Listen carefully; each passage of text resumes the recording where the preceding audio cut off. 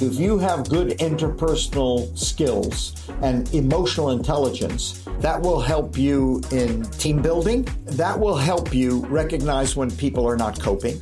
That will help you determining what support and help they need. That's such an important skill. There are senior execs who call these skills the soft skills. But you know what? They're anything but soft. They are the real core of what a really good manager should have. Hi, I'm Wendy Tepiso Maledu, the host of Spark Leadership. Join me on our next episode as I speak with Professor Sir Cary about why we should embrace hybrid working, what well-being looks like when working remotely, and what managers can do to reduce stress, anxiety, and depression in the workplace. Find and subscribe to Spark Leadership on your favorite podcast platform.